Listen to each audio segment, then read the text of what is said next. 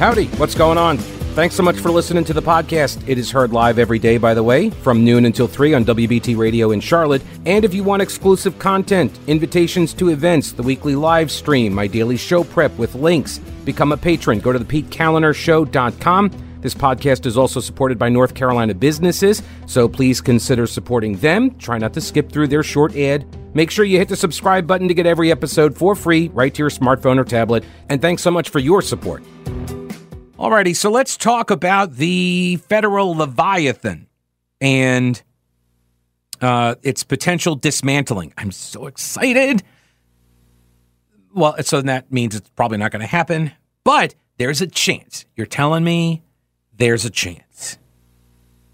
The U.S. Supreme Court heard a case from some fishermen, and this could unwind some of the federal bureaucratic power that has just, reached out into every area of our lives. Have you ever heard of the Chevron deference or Chevron standard or the Chevron case? Right? It's about those little square things with the pointy bottoms that people wear on their shirts. No, I'm kidding. Chevron USA. It was the company. Is the company. I guess they're still around, right? They're still around. Gas company, oil company. It goes back to a 1984 opinion when Justice John Paul Stevens, famously of the Beatles, where he issued his 1984 opinion in the U.S. Supreme Court in Chevron versus National Resources Defense Council.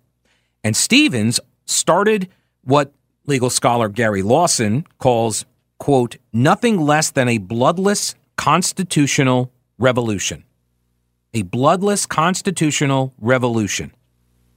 Thomas Boyd, writing at the New York Post, says, at long last, the Supreme Court heard two cases that may signal the beginning of the end to that revolution. Article 1 of the Constitution explicitly directs, quote, all legislative power herein granted shall be vested in a Congress of the United States. It does not say regulatory agencies, executive branch offices. No, it is in the legislative branch. It is in Congress. Justice Stevens' opinion found that, quote, agencies may properly rely upon the incumbent administration's views of wise policy and then reasonably define statutory ambiguities. Okay? Properly rely upon the incumbent administration. So in other words, the current president.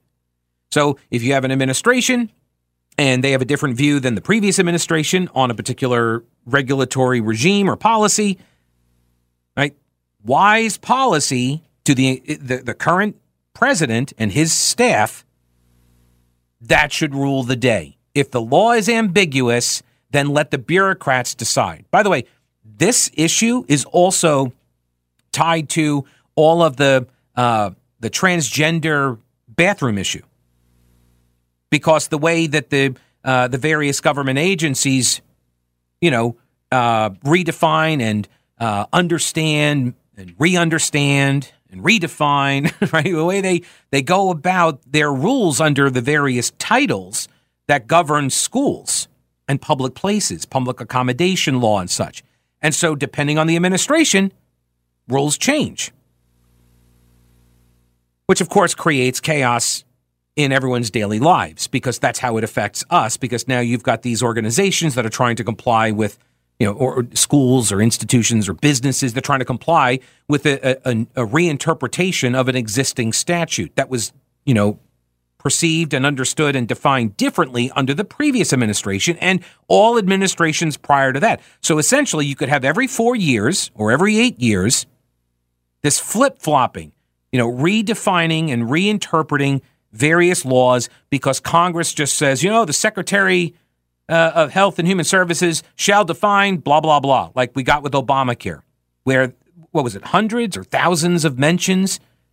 The DHHS Secretary shall determine. And so they just turn it all over to the executive branch. And that means they are essentially writing law, which, by the way, the left loves when they're in control, by the way. When they're in control, they love to write law at the executive branch level, just like when they control a particular courtroom or a bench with a majority of judges, right? Then they love writing law from the bench. Judicial activism, right? They love doing that.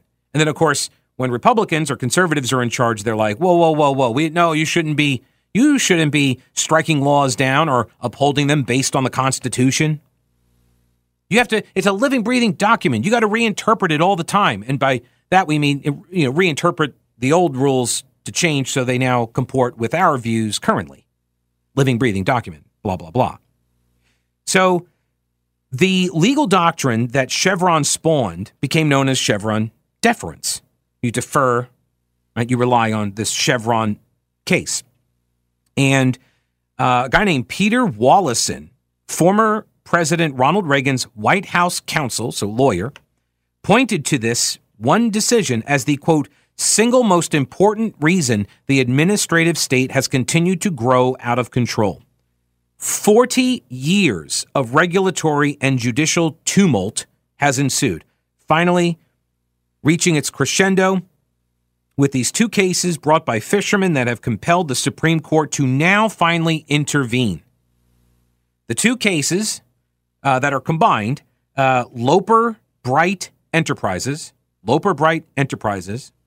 they just refer to it as Bright, versus Raimondo, which I think that was the stand-up comic who got his own sitcom with his parents who lived across the street. Everybody Loves Raimondo, I think was the name of it. Anyway, that's the one case, Bright versus Raimondo, and then the other one is Relentless versus Department of Commerce. And I think Relentless might be the name of the boat.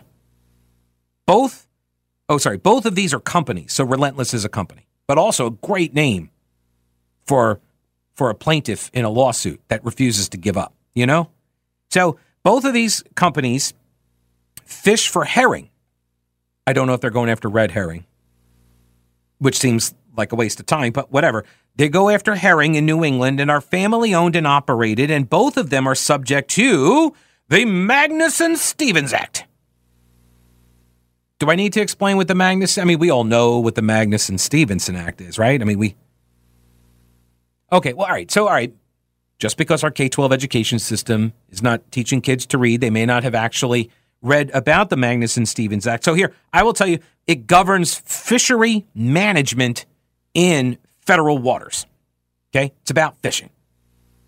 The act allows the National Marine Fisheries Service, or the NMFS, to require these herring boats, which are pretty small boats.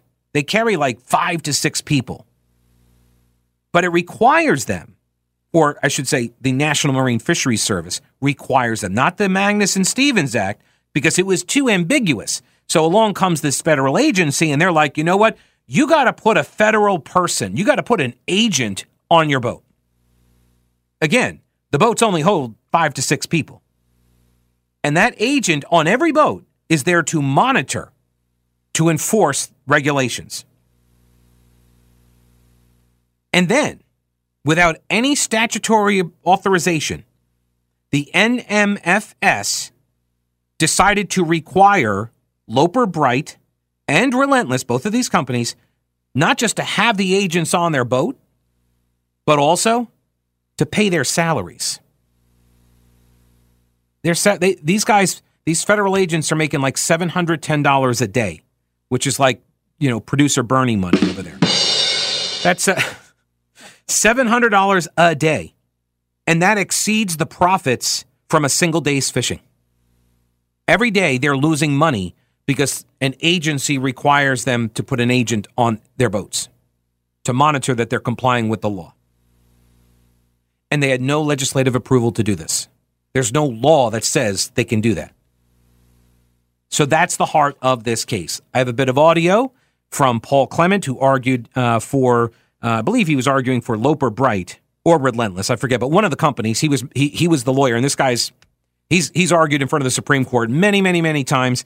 You're going to want to hear this soundbite. Here's an email from John to Pete at thePeteCallenderShow.com regarding, he says it's the Looper case. It's the Loper Bright Enterprises, or Bright, versus Raimondo, and Relentless versus Department of Commerce. It is completely outrageous that a federal agent is making $710 a day to observe fishing vessels. Completely outrageous. On a side note, how do I apply for that position? It's a fair question. All right, here's Paul Clement arguing in front of the U.S. Supreme Court. I don't want to be seen as running away from the stare decisis factors, because I'm happy to walk through all of them, because I think all of them cut in our favor. The decision is tremendously unworkable. Nobody knows what ambiguity is. Even my learned friend on the other side says there's no formula for it, and that's an elaboration on what the government said the last time up here, which is that nobody knows what ambiguity means. But that's just workability. Let's talk about reliance. I talked about the Brand X problems, which are very serious problems. And I love the Brand X case because broadband regulation provides a perfect example of the flip-flop that can happen. But it's not my only example. There are amicus briefs that talk about the National Labor Relations Board flip-flopping on everything. Ask the Little Sisters about stability and reliance interests as their fate changes from administration to administration. It is a disaster. That's a great point. The Little Sisters of the Poor, remember? They didn't want to, was it about abortion? They didn't want to, they didn't want any kind of, to be a part of abortion-related services.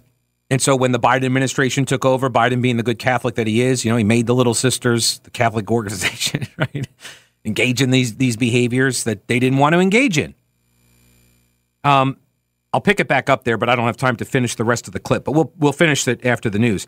But regarding the amicus brief, there have been more than 65 amicus or amicus, depending on what part of the Latin country you are from. Just different dialects, amicus or amicus.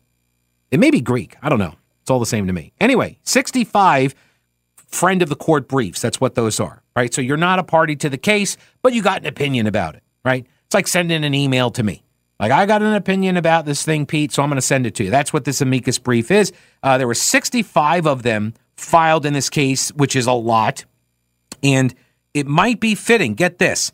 The court's ruling on the future of Chevron's deference, the Chevron deference standard, could actually come down on June 25th, which would be 40 years to the day it was created. Oh, I just got goosebumps. All right, do the current world events have you wondering whether we are teetering on the edge of catastrophe? Are you concerned it's going to reach our shores? Okay, so what are you doing about your concerns? Let me help. Carolina Readiness Supply at carolinareadiness.com. Whether you're looking to expand your emergency preparedness supplies or you have no idea where to even begin, Carolina Readiness Supply can help you. Food, water purifiers, tools, first aid kits, instructional materials, camping and hiking supplies even, because being prepared is just smart. Carolina Readiness Supply has 2,000 square feet of supplies and educational materials that you'll need for any kind of emergency. In Waynesville and always at carolinareadiness.com, veteran-owned Carolina Readiness Supply. Will you be ready when the lights go out? Talking about the Chevron deference, there are two cases. They kind of got rolled into one, and they appeared in front of the U.S. Supreme Court. And oral arguments were made as opposed to, I guess, nonverbal arguments where they would, do charades or something. But they delivered their arguments, and one of the lawyers in the case, Paul Clement, who has appeared before the Supreme Court many, many times, and he's really good, and he's defending one of the fishing companies that is required to put a federal agent on their boat in order to monitor whether or not these herring fishermen are complying with the law, with the regulations.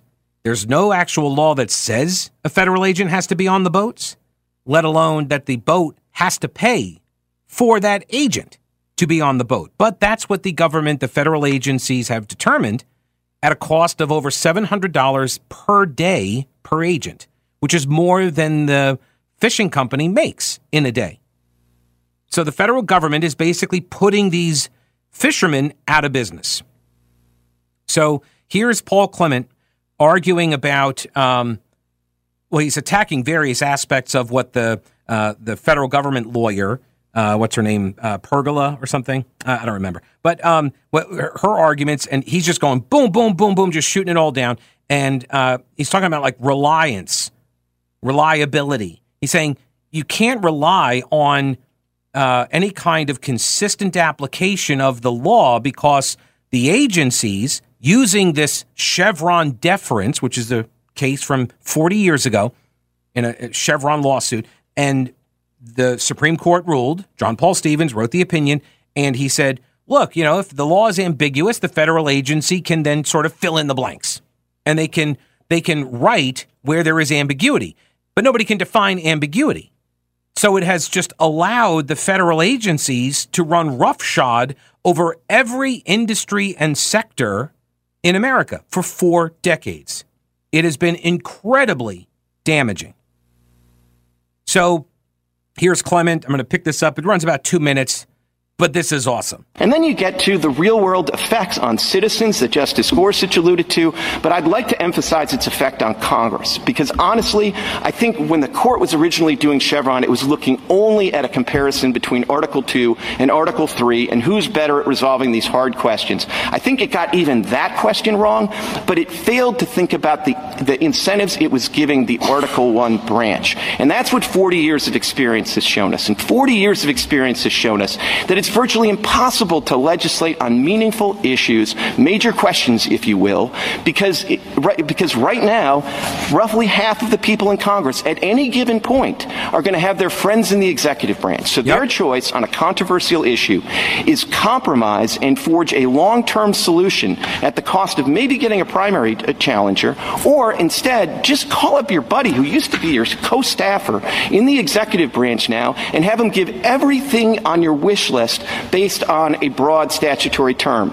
And my friends asked for empirical evidence. I think you just have to look at this court's docket. Ooh. It's been one major rule after another. It hasn't been one major statute after another. I would have thought Congress might have addressed student loan forgiveness if that were really such an important issue to one party in Congress. I would have thought maybe they would have fixed the eviction moratorium. I could go on these issues. They don't get addressed because Chevron makes it so easy for them not to tackle the hard issues and forge a permanent solution.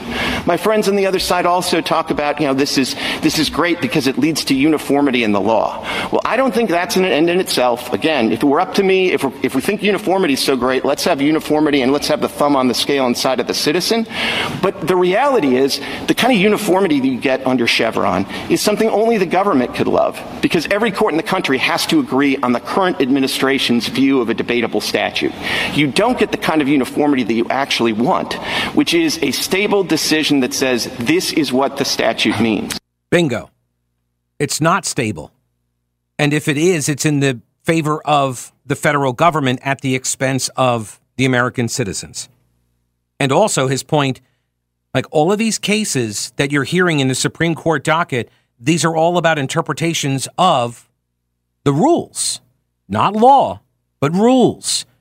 Rules that the federal government, at the direction of Joe Biden, right, that they're stretching, they're pushing the envelope, they're stretching the bounds of what the laws say, because the agents in these executive branch organizations have written rules, rewritten rules, reinterpreted rules in order to give Biden the win that he cannot get legislatively. Once again, it's another end run around the legislative body. And so if you've got people, and by the way, Congress knows this too, right? Both parties do. They're going to know this. So why bother trying to do the heavy lifting of getting some sort of legislation through, some sort of bipartisan legislation? Because as soon as if you cut some sort of a bipartisan deal, you're going to get attacked from inside your own party. You're going to get attacked from the other party. Right? Everybody involved is going to be labeled traitors and stuff. So where's the incentive there? The incentive is, as he said, call up your buddy that you used to work with in some congressional staffer's office, or maybe you were both working at a federal agency together, and now you're working for a congressman, or you're working in the executive branch, you're working for Biden. And so you just call up your old pal, at the EPA and be like, hey, why don't you adopt some of these standards? Remember those standards that everybody wants? Yeah, everybody like on one side of the aisle wants it. Here you go. And then they just write them all up and they put them into the Federal Register. And now these are the rules. Like, well, that's not the way that's supposed to go, but that's the easier way to do it. That's where the incentives are. See, once you start looking at it from this perspective, like who has incentives to do this versus that decision? What are the incentives? How do they align here? The core of this case is that if a federal rule is challenged in court, the court should defer to the agency and its reasonable interpretation of the congressional statute that it says grants them permission to create the rule. It's a deference, or the Chevron doctrine, they call it sometimes. Mark Chenoweth is president of the New Civil Liberties Alliance. I assume they kind of sprouted up after the ACLU just became a mouthpiece and house organ for the Democrat Party. But he said overruling Chevron is overdue. Many administrative state pathologies can be traced to the malign influence that Chevron has in encouraging unlawful administrative power grabs. By putting this genie back in the bottle, the Supreme Court can restore federal court oversight to ensure that agencies execute the law as Congress wrote it. The Justice Department, arguing to keep Chevron deference in place, Solicitor General Elizabeth Prelogar.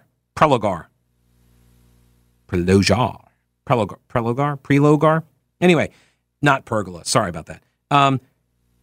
She said that overruling Chevron would be a convulsive shock to the legal system.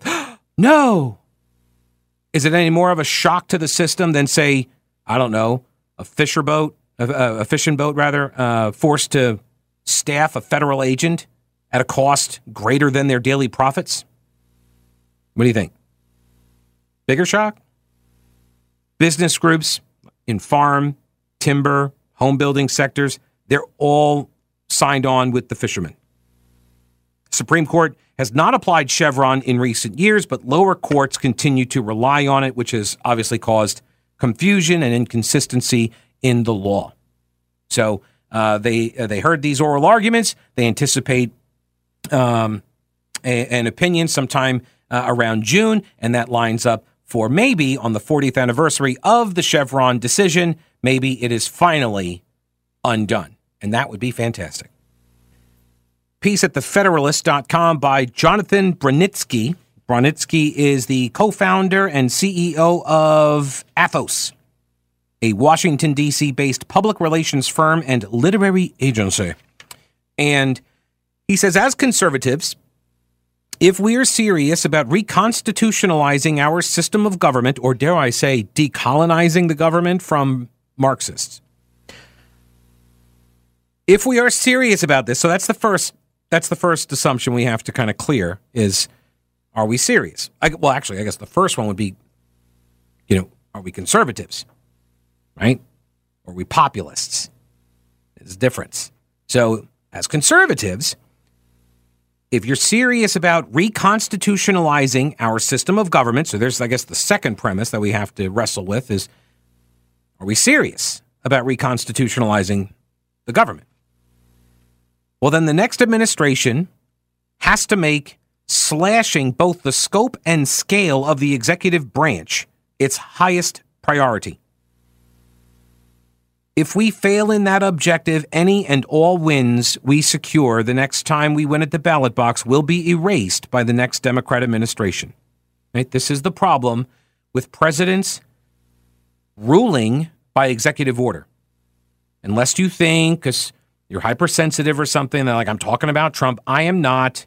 I'm talking about every president in my lifetime that has used executive orders, increasingly so in the last 20 years, only to have them reversed as soon as that president is term limited out, they lose a re-election or what have you, and then somebody from the other party comes in and undoes it. It goes both ways. That is not what the executive branch should be doing to govern. The legislative branch has to be doing it. It's, I think, the one thing the framers did not think of really was a Congress that was willing to abdicate their power. They found it preferable to just turn over their powers to the executive branch and instead focus on making TikTok videos and fundraising. He says it'll happen immediately and by executive order and other means, as it did virtually on the first day of the Biden administration. Right? The next Democrat administration just will undo. If Trump wins and he goes in and he does executive orders to fix stuff and fix everything, Democrats win in the next cycle and then they undo it all. The reality, he says, is that laws don't rule lives, rules and regulations do. And they are practically devised out of whole cloth and implemented and enforced by unelected bureaucrats in virtually countless departments and agencies within the executive branch. That's why this case of the herring fishermen is so important. No red herring here. Or maybe, I don't know what kind of fish they actually catch, except they're herring.